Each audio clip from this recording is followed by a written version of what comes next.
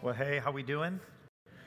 Grab your Bibles, turn to the book of Ephesians. While you're turning there, can you guys put that picture on the screen of what's going on up at Lake Ann Camp? Yeah, just so you guys know, this is a picture. Our students, junior high or middle school and high school, are up at Lake Ann. And be praying for them this weekend. I've got to apologize. I was the one that's been praying for snow. Sorry about that. And this should be the last blast, but I'm sure glad that it happened on a week when our kids were up at camp. The reports coming back from our leaders up there are very, very thankful for your prayers. They're seeing it make impacts in the lives of our students, which is what we pray for. Just another thing, looking at that picture, it's a reminder to me of God's faithfulness. 11, 12 years ago when we started this church, I remember our first youth group. There were 5 high schoolers, and Cal was leading it. There was another kid, Jen and Lance Michela were part of our core team. Many of you know them. They had a son by the name of Lance. I think he graduated from high school, but we didn't have any ministries for him to go to, so he just kind of hung out. He made 6. And as I look at that picture, 200 kids from our church are part of that 500. There's another 120 from a church that we planted up in Fremont a couple of years ago. There's about that same amount from Christ Church, which we planted in North Muskegon. So 400 students from our church, the church that we've planted. The other kids that are up there are from 2 other churches that are kind of in our crew. That's Redemption Church over by Grand Rapids, and it's also Harvest up in Traverse City. And those are the guys that we talk to, counsel with when we need advice. They're the guys that have had so much of a positive influence on our ministry. So just really, really grateful to see all that God has done. When we were sitting there with 6 kids, I would say that we would have never had the expectation for a room like that. And I just think even as we go to this topic of marriage this morning, it's a good reminder that we have a God that often exceeds our expectations, right?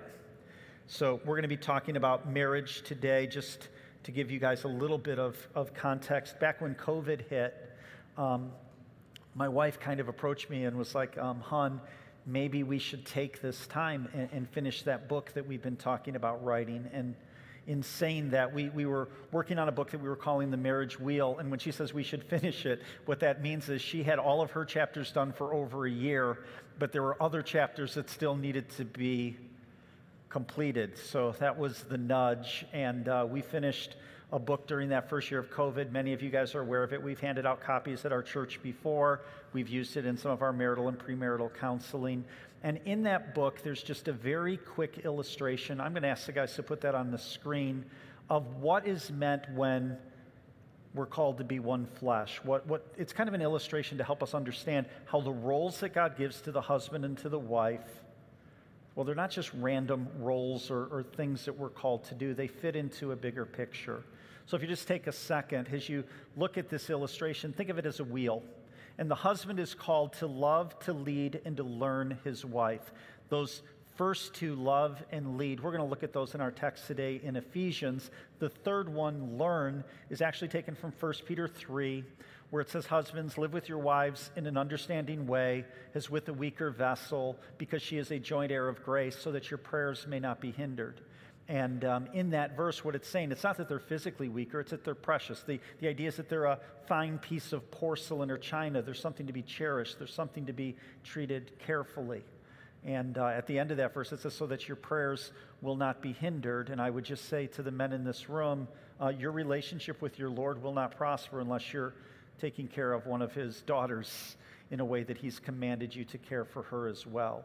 So that's on the guy's side, just kind of biblical roles that are given to the husband. On the other side of the diagram are some of the roles that are given to a wife, and they include follow. We're going to look at that this morning. We're going to look at the idea that she should be her husband's biggest fan. That's also in today's text, that she's supposed to live with him in a respectable way. And then the third one, finish, that's taken from Genesis 2, the idea of being a helper.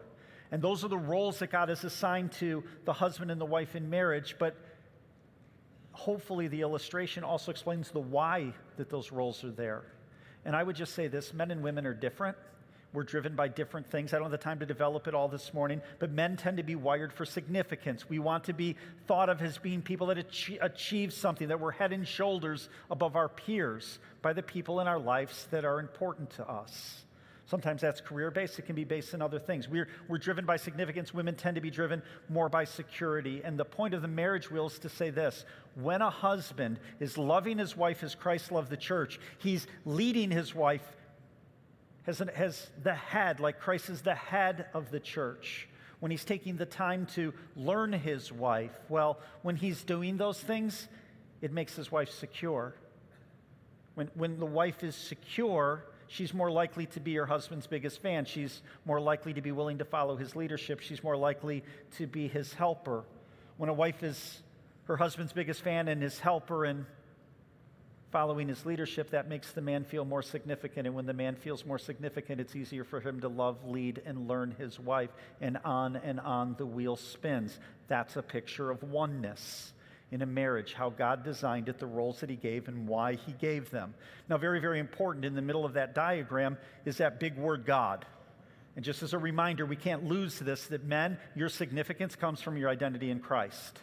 Wives, ultimately, your security comes from God, not your husband. Don't place on your spouse something that they weren't created and designed to bear. Ultimately, God needs to be in the center of this thing, but as it relates to the most intimate, important relationship that God established for humans to experience, the husband and the wives are given roles that feed their basic needs. Now, the problem with this is life. And as life rolls on, and hopefully you can see this in the chart, the wheel tends to hit some nails, and it can slow down, and it can lose traction, and it can stop. And I would even argue, if the husband and wife are in rebellion to their roles, it can actually spin backwards. And so the heart behind this book that Kristen and I did, please, I'm not hawking books, I promise. There's some in the back. If you want more details on this, they're free. Take one. If we run out, we'll order more. The reason that we wrote the book, quite honestly, we didn't even want to describe a theology of marriage. What we wanted to do was help hurting marriages. This was born out of what we were experiencing in the counseling room with couples that we were counseling in our church and in other churches. So the book is filled with things like how to get communication going again in your marriage, how to reestablish sex and intimacy if you're struggling in those areas, how to forgive, how to reestablish trust when trust is broken. The heart of all of this was to help hurting marriages. And please hear me, even as I preach this morning, that's my heart this morning. Because there are marriages in this room that are less than thriving. Some are surviving. Some are really struggling. And the heart today is that we have some hope that when we go to God's Word and we look back to how the designer designed marriage to operate, that maybe if we get back to the things that he called us to, we can experience healing. We can experience revival in our marriages. And as we go to Ephesians 5 this morning, I would say this. We're going to look in this passage that's in front of us this morning at the most difficult command that's given to the wife and the most difficult command that's given to the husband. And I would just like to say this straight out. Easy to talk about these things in this room. You start to say the things that I'm about to say outside the walls of a church, you speak them into culture, it's not even controversial. It's just completely dismissed. The counsel that we'll see Paul gives in Ephesians 5 under the inspiration of the Holy Spirit, if you take this out into the community, it is viewed as archaic, outdated, misogynistic. Like, get that away from me. Absolutely rejected by our culture. I would say the only place that it's controversial is in the church. Denominations are wrestling, churches are wrestling, church congregants are wrestling with the idea, how did God design marriage? What do we do with same-sex marriages and attractions? These are the things that are dividing denominations and dividing churches today. So it's not controversial out in our culture. It's just rejected there. It's controversial in the church. But I would argue all day that as I open God's Word to Ephesians 5, there's nothing controversial in Scripture about God's design for marriage. It's taught in this passage. I can take you back into Genesis. We're going to spend some time there. What is controversial in the community and in our churches is not controversial in God's Word. So the objective today is simply this. We're going to open God's Word to Ephesians 5, look at what it says without apology, and try to apply some timeless truth to our truthless times. You guys okay with that? Okay. Here's the big idea this morning. It's simply this. Your second marriage cannot thrive until your first marriage is settled. Your second marriage cannot thrive until your first marriage is settled. Hopefully, I will explain what that means over the course of the next 30 minutes, okay? Before we jump into Ephesians 5, just some background real quickly. God's design for marriage. I'm going to go back to Genesis 1 and 2. Pre-sin, pre-fall, God's design for marriage. Let me point out three things. Here's the first, companionship. Genesis 2:18 says, "Then the Lord God said, 'It is not good that the man should be alone. I will make a helper fit for him.'" Okay, big takeaway from Genesis 2:18, men need help. See it right there in the text? Okay, men need help. And I got to tell you, there's some church baggage around this word helper.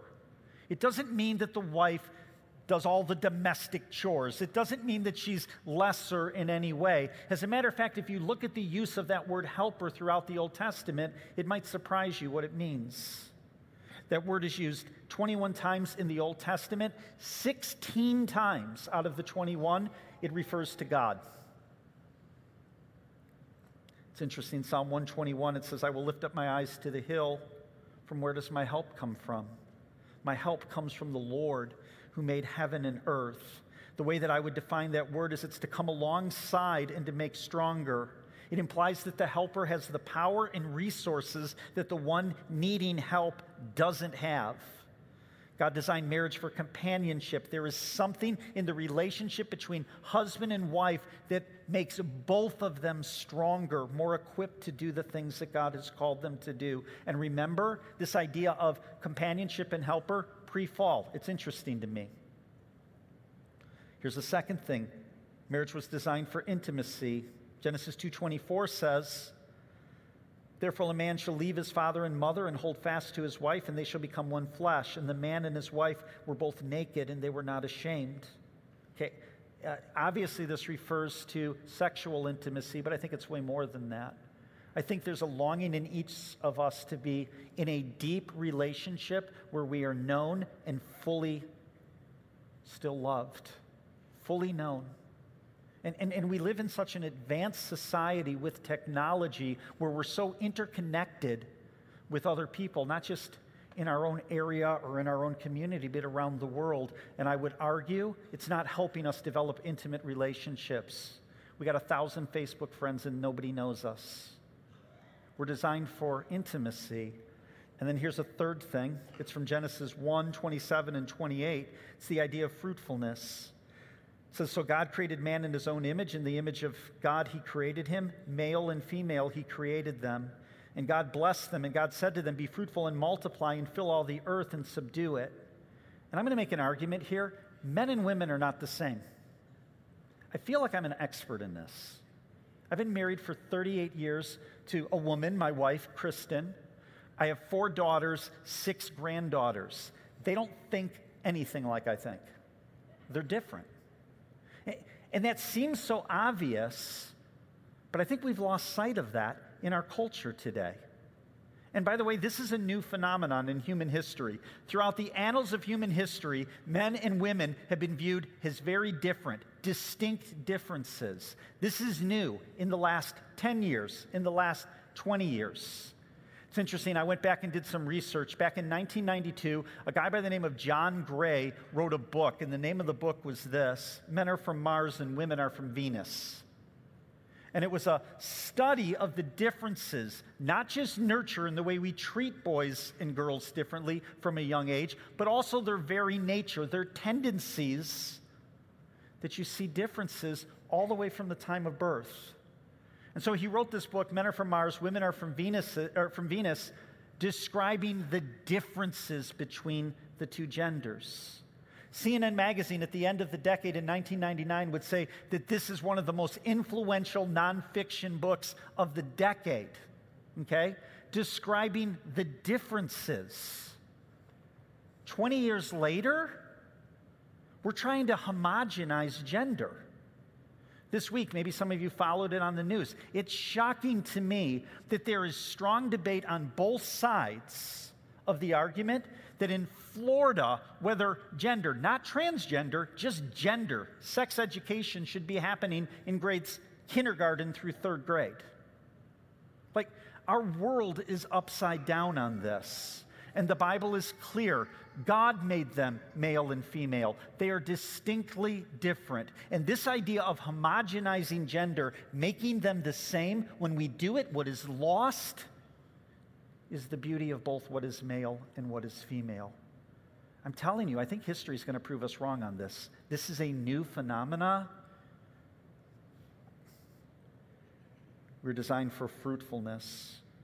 One of the purposes of marriage is fruitfulness, to propel humanity forward, to have kids. It's interesting.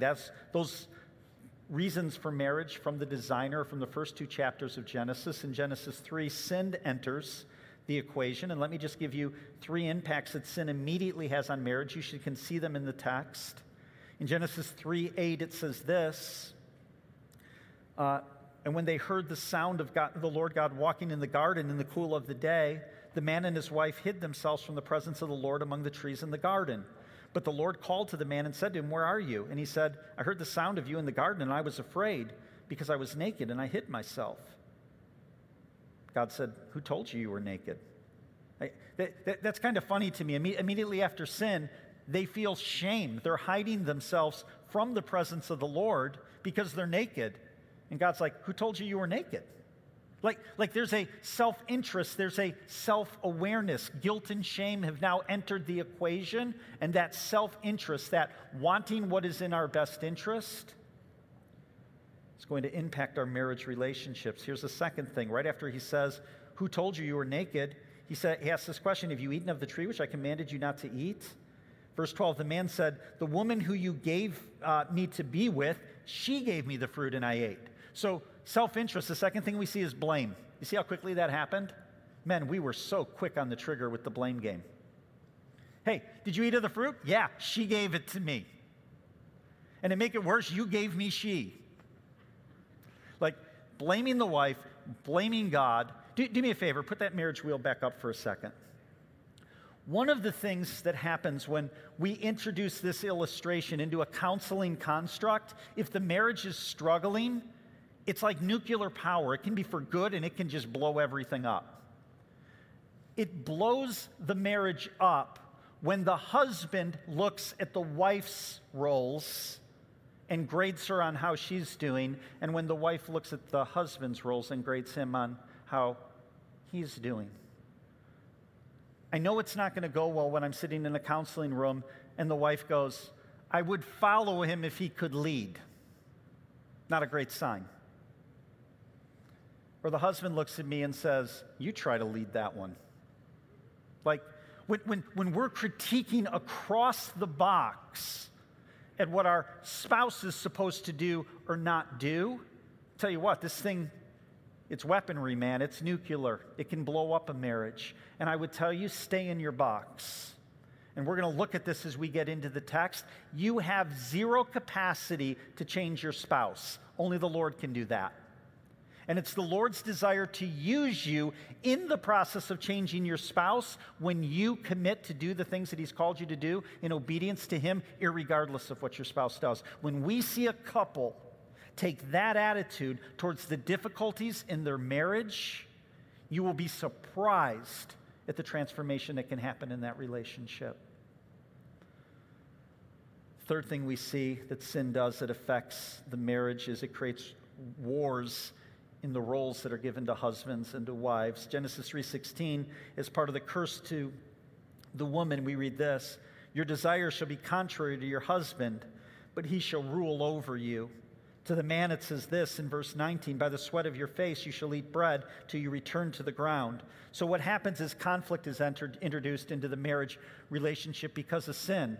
The wife's going to struggle to follow the leadership of her husband, and the husband is going to struggle to lead his wife because life is hard, toil is difficult, there's distractions outside the marriage and about the home, and his heart is going to tend toward the neglect of his marriage relationship.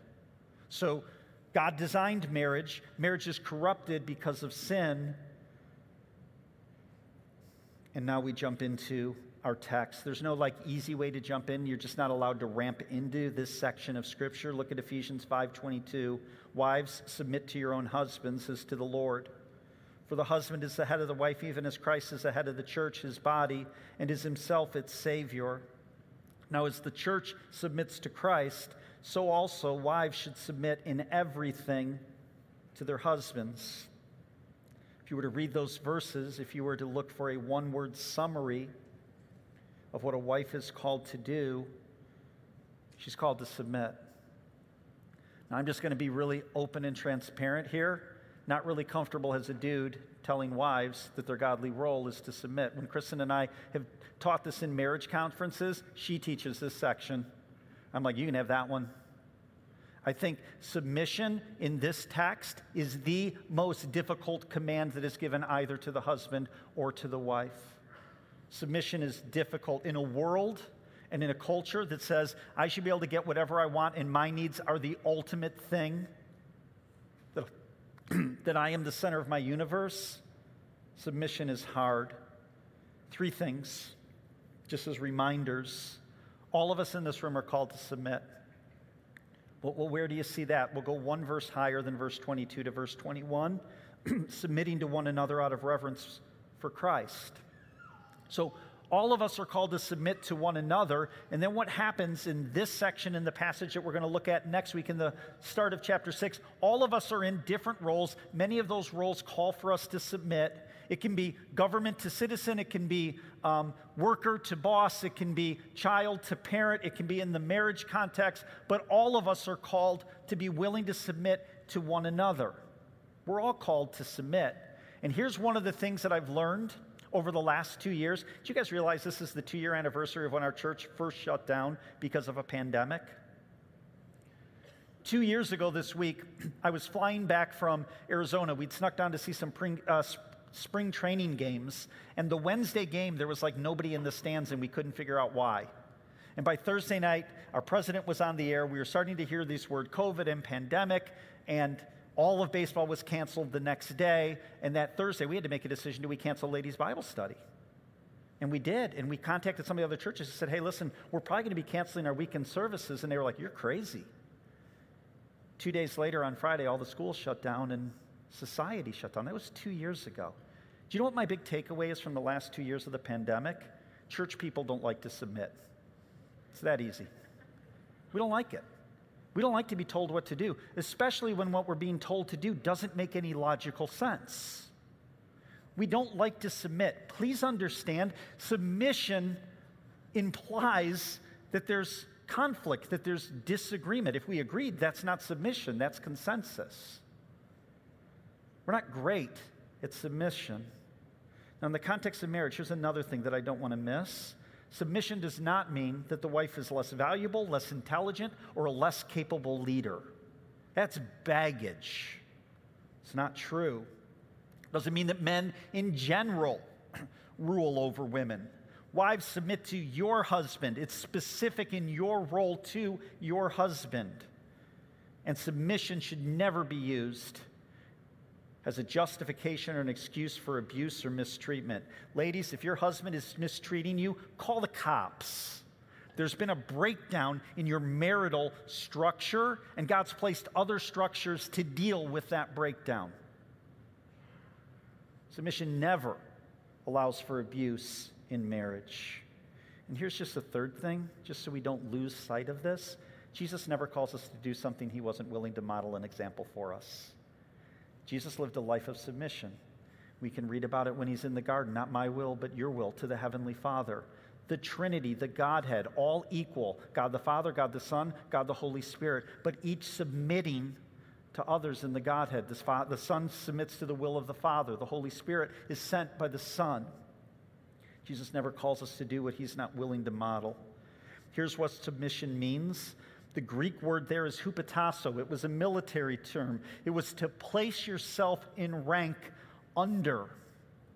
Simply stated, and I'll develop this when I talk to the men, you're yielding your tie-breaking authority to your husband.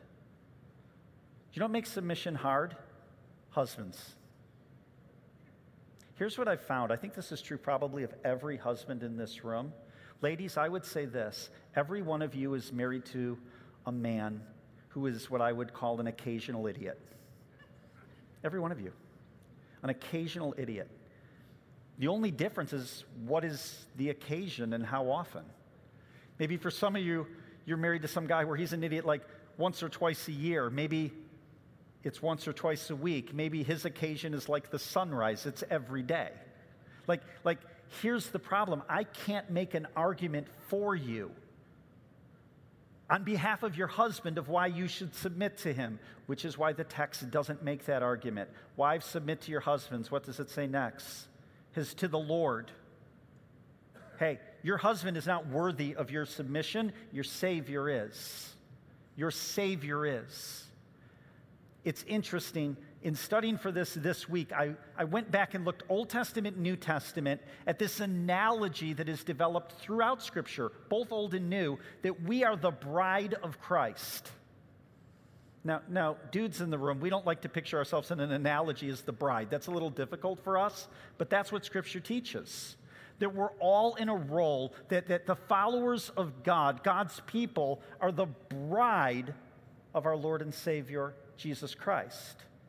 It's interesting, in this text, if I were just to walk you through this and next week's text alone, verse 22, wives submit to your husband as to the Lord. Verse 24, as Christ submits to the church, so wives should submit in everything. Verse 25, husbands, love your wives as Christ loved the church.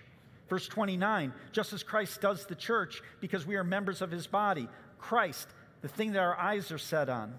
Next week, children, obey your parents in the Lord. Verse 5 of chapter 6, bondservants, obey your earthly masters, end of that verse, as you would in Christ. And what's happening in this text is really quite interesting. It says in Ephesians 5, verse 31, therefore a man shall leave his father and mother and hold fast to his wife, and the two shall become one flesh. Look at verse 32. This mystery is profound, and I'm saying that it refers to Christ and the church. Here's what just happened. When God established marriage in Genesis for companionship, for intimacy, for fruitfulness, Paul is saying there's another reason why he established marriage. It's been a mystery, but through the inspiration of the Holy Spirit, it's being made known now. The fourth reason for your marriage is the gospel. There is something going on in this union between husband and wife that is a witness and a testimony and a reflection of the gospel. Not just for those outside that look at your marriage and say, man, there's something different about that couple. I want a relationship like they have. Not just a witness, but it's also a witness to the participants, to the husband and the wife. You are growing in your knowledge of the gospel of Jesus Christ when you follow the roles and live under God's guidance of how your marriage is supposed to work. This thing, we're learning about Jesus Christ. Christ, our relationship to him, that's our first marriage, and your second marriage will never thrive until your first marriage is settled. And the question that I would ask, do you view your relationship with Christ that way? Is he the center of everything? In every relationship, pointed back, do this because of Christ. Wives, even if your husband doesn't walk with the Lord, you're called to submit to him, not because of him, but because of your Savior. You're like, be careful when you say that. You have something to back that? Yeah, I do. 1 Peter 3:1. Likewise, wives, be subject to your own husbands, so that even if some do not obey the word, there it is, they may be won without a word by the conduct of their wives when they see your respectful and pure conduct. There are wives in this room who are desperately praying that God does a work in their husband's life. They find themselves in a situation where they're not following a man who's following Jesus. I get it. I've been in the room. I've sat with the couples. And here's what I would tell you. Don't get in the way of what God wants to accomplish in your husband's life. You will not change your husband by your unyielding, unsubmissive spirit. Do what God's called you to do and let him use you as the vehicle in which he will work on your husband. God alone can change your husband's heart. I'm going to move to the husbands real quick, but before I do that, let me talk to the single ladies. To all the single ladies, now I sound like Beyonce. To the single women in the room, choose wisely who you marry. Like conceptually, you understand that when we're dating you, we're on our absolute best behavior. That's not the real us. We're in pursuit. And then we're going to marry you, and then we're going to let our guard down and show you what we're really like. Listen, the guy that you're dating is not going to get better once you marry him outside a work of God. Okay? Trust the Lord. Don't compromise. If you're going to have to yield to a husband, make sure that that man is yielded to Jesus Christ. And I would just caution you, there's a loneliness that is more lonely than being alone.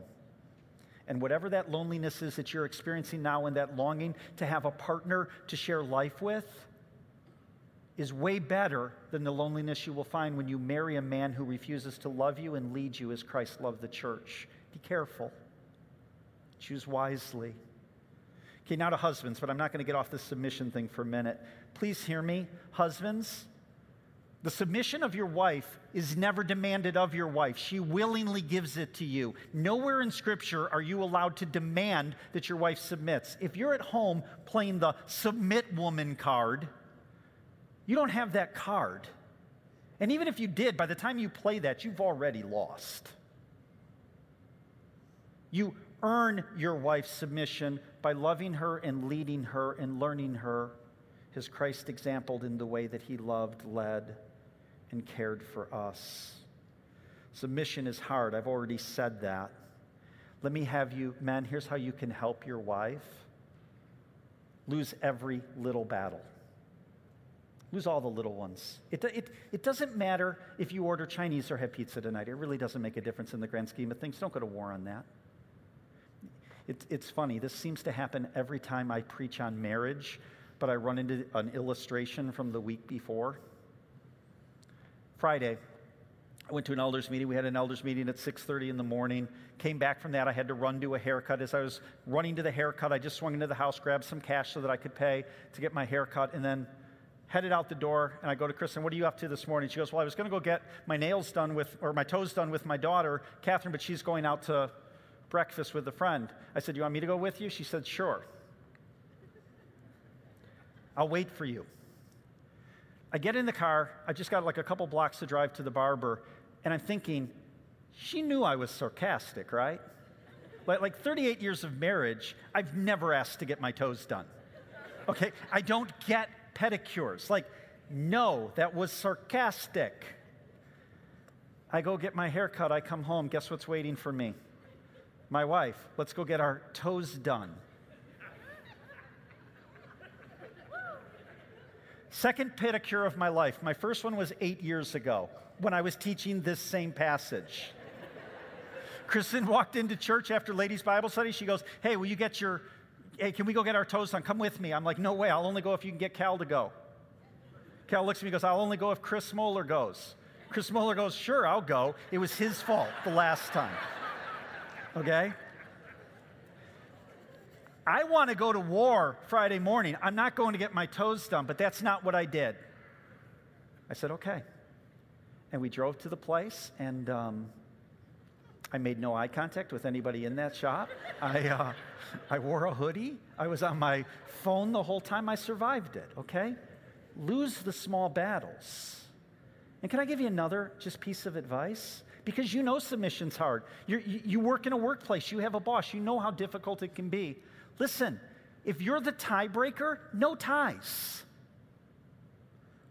Kristen and I sat Friday morning, and I'm like, what are the difficult decisions that you've really had to submit to that you didn't want to over the course of our marriage? And she can point to little things, but major things, we can't name 4.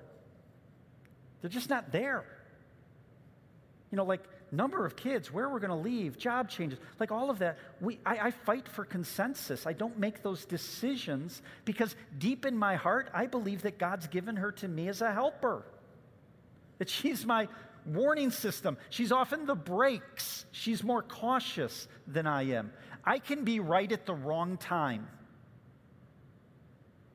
God gave her to me as a helper. I value that. I actually believe that if I can't convince her that the direction that I want to go is the right direction, then I probably often have to rethink it or at least continue to push until she's on the same page. So like, as we're looking back over 38 years of marriage, like what are the things that we've disagreed on where I've had to take leadership and she's like, I really don't want this? Dogs. We've had dogs. She doesn't love them. Okay? Cal, freshman year of high school, he went to Grand Haven Public. She would have liked to seen him go to WMC. He would end up graduating from there. He would make that choice on his own. She answered, I believe God answered that prayer for her. But, you know, it's one of these things where 2, 3, it's not how we lead. Well, why would I do that? Because I love my wife. Now, husbands, read it in the text. Husbands, love your wife. For the guys here, we're going to go really, really slow through these 4 words, okay?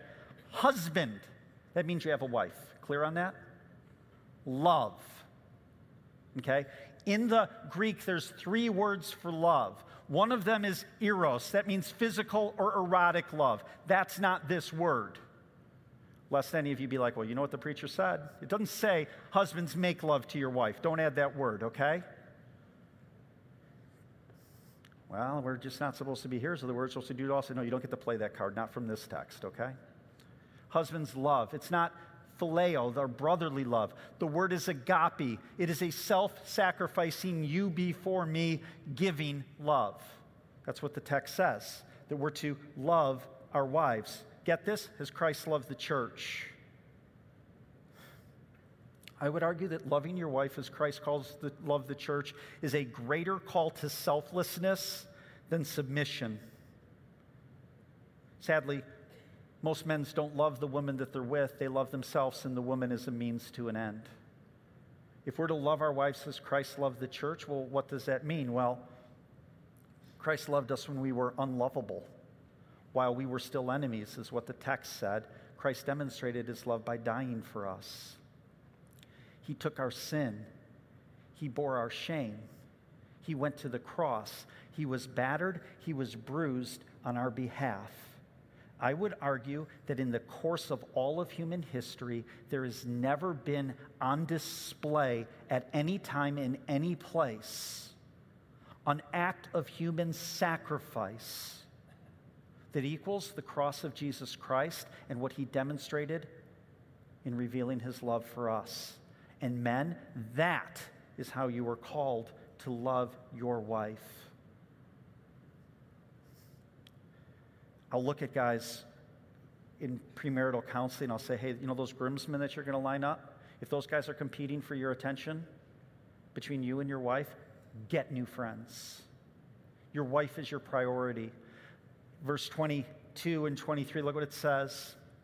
It says, as Christ loved the church and gave himself up for her. Verse 23, it says, for the husband is the head of the wife, even as Christ is the head of the church, his body, and himself as Savior. Men, you have to take responsibility as the leader in the home, that you will give an account, that you set the temperature in your home. You're a leader, sure, but you love as Christ loved the church. Mark 10:45 says, for even the Son of Man, speaking of Jesus, came not to be served, but to serve, and to give his life as a ransom for many. Men, if you think leadership and headship in your home is that you get to wear the crown, please recognize that the text is clear. The crown that you wear is a crown of thorns. You give yourself to this relationship. Verse 28. In the same way, husbands should love their wives as their own bodies. He who loves his wife loves himself. For no one ever hated his own flesh, but nourishes it and cherishes it, just as Christ does the church, because we are members of his body. So how do you cherish and nourish your wife if that's what the command is? Hey, here's a clue. Be there. Be there. Women need to be cherished. They're different than us. They're more relational than us. They pick up nuances that I just don't see as a man. My wife will see things in my kids or in my grandkids. They'll be like, hey, did you notice this? Like, I don't even know what you're talking about. They're more in tune to those relational triggers. They tend to be more emotional. They bear the weight of broken relationships different than us. In our country, 75% of antidepressants are prescribed to women. And I don't mean that to diss on women. You guys bear the weight of all the brokenness of all of the relationships in your life differently than we do. You bear the weight of marriages not being all that they're called to be and the difficulties with kids. You bear all of that differently from us. It weighs on your soul. We're just moving around couch cushions trying to find the remote. That's what we're doing. It's different. And men, you will not stumble into intimacy on your wife if you're not intentional about it. I've never met the guy who was like, yeah, got up this morning, went golfing, played 18, came home, made myself a sandwich, sat down to watch March Madness on the couch, and the next thing I knew, I was in this deep, loving, intimate, cherishing relationship moment with my wife. Never works that way. It's got to be a priority. Why would it be a priority? Because someday you'll stand before the Lord and you'll give an account. And the first question he's going to ask you as it relates to stewardship is, tell me about your relationship with your wife. Okay, how in the world are wives supposed to submit to flawed husbands? How in the world are men supposed to love their wives as Christ loved the church? For both of you, here's the command. Fix your eyes on Jesus. Eyes fixed on Jesus. Without that, I don't know how to help you through those difficult seasons in your marriage. When your eyes are fixed on Jesus and you're doing what he's called you to do, independent of what your spouse is going to do, don't think God's not going to bless that. Don't think that God's not going to bless you. We've seen it over and over again. Last night, I looked around the room. Kristen made the comment when we got home, do you see how many men had their arms around their wives? I'm like, is that a good sign or a bad sign? Is that a sign of affection, or is that a husband putting his arm around his wife going, hold it together till we get home? I know this is difficult. And if you're in a marriage, like many marriages in this room, that's less than thriving, that maybe is barely surviving,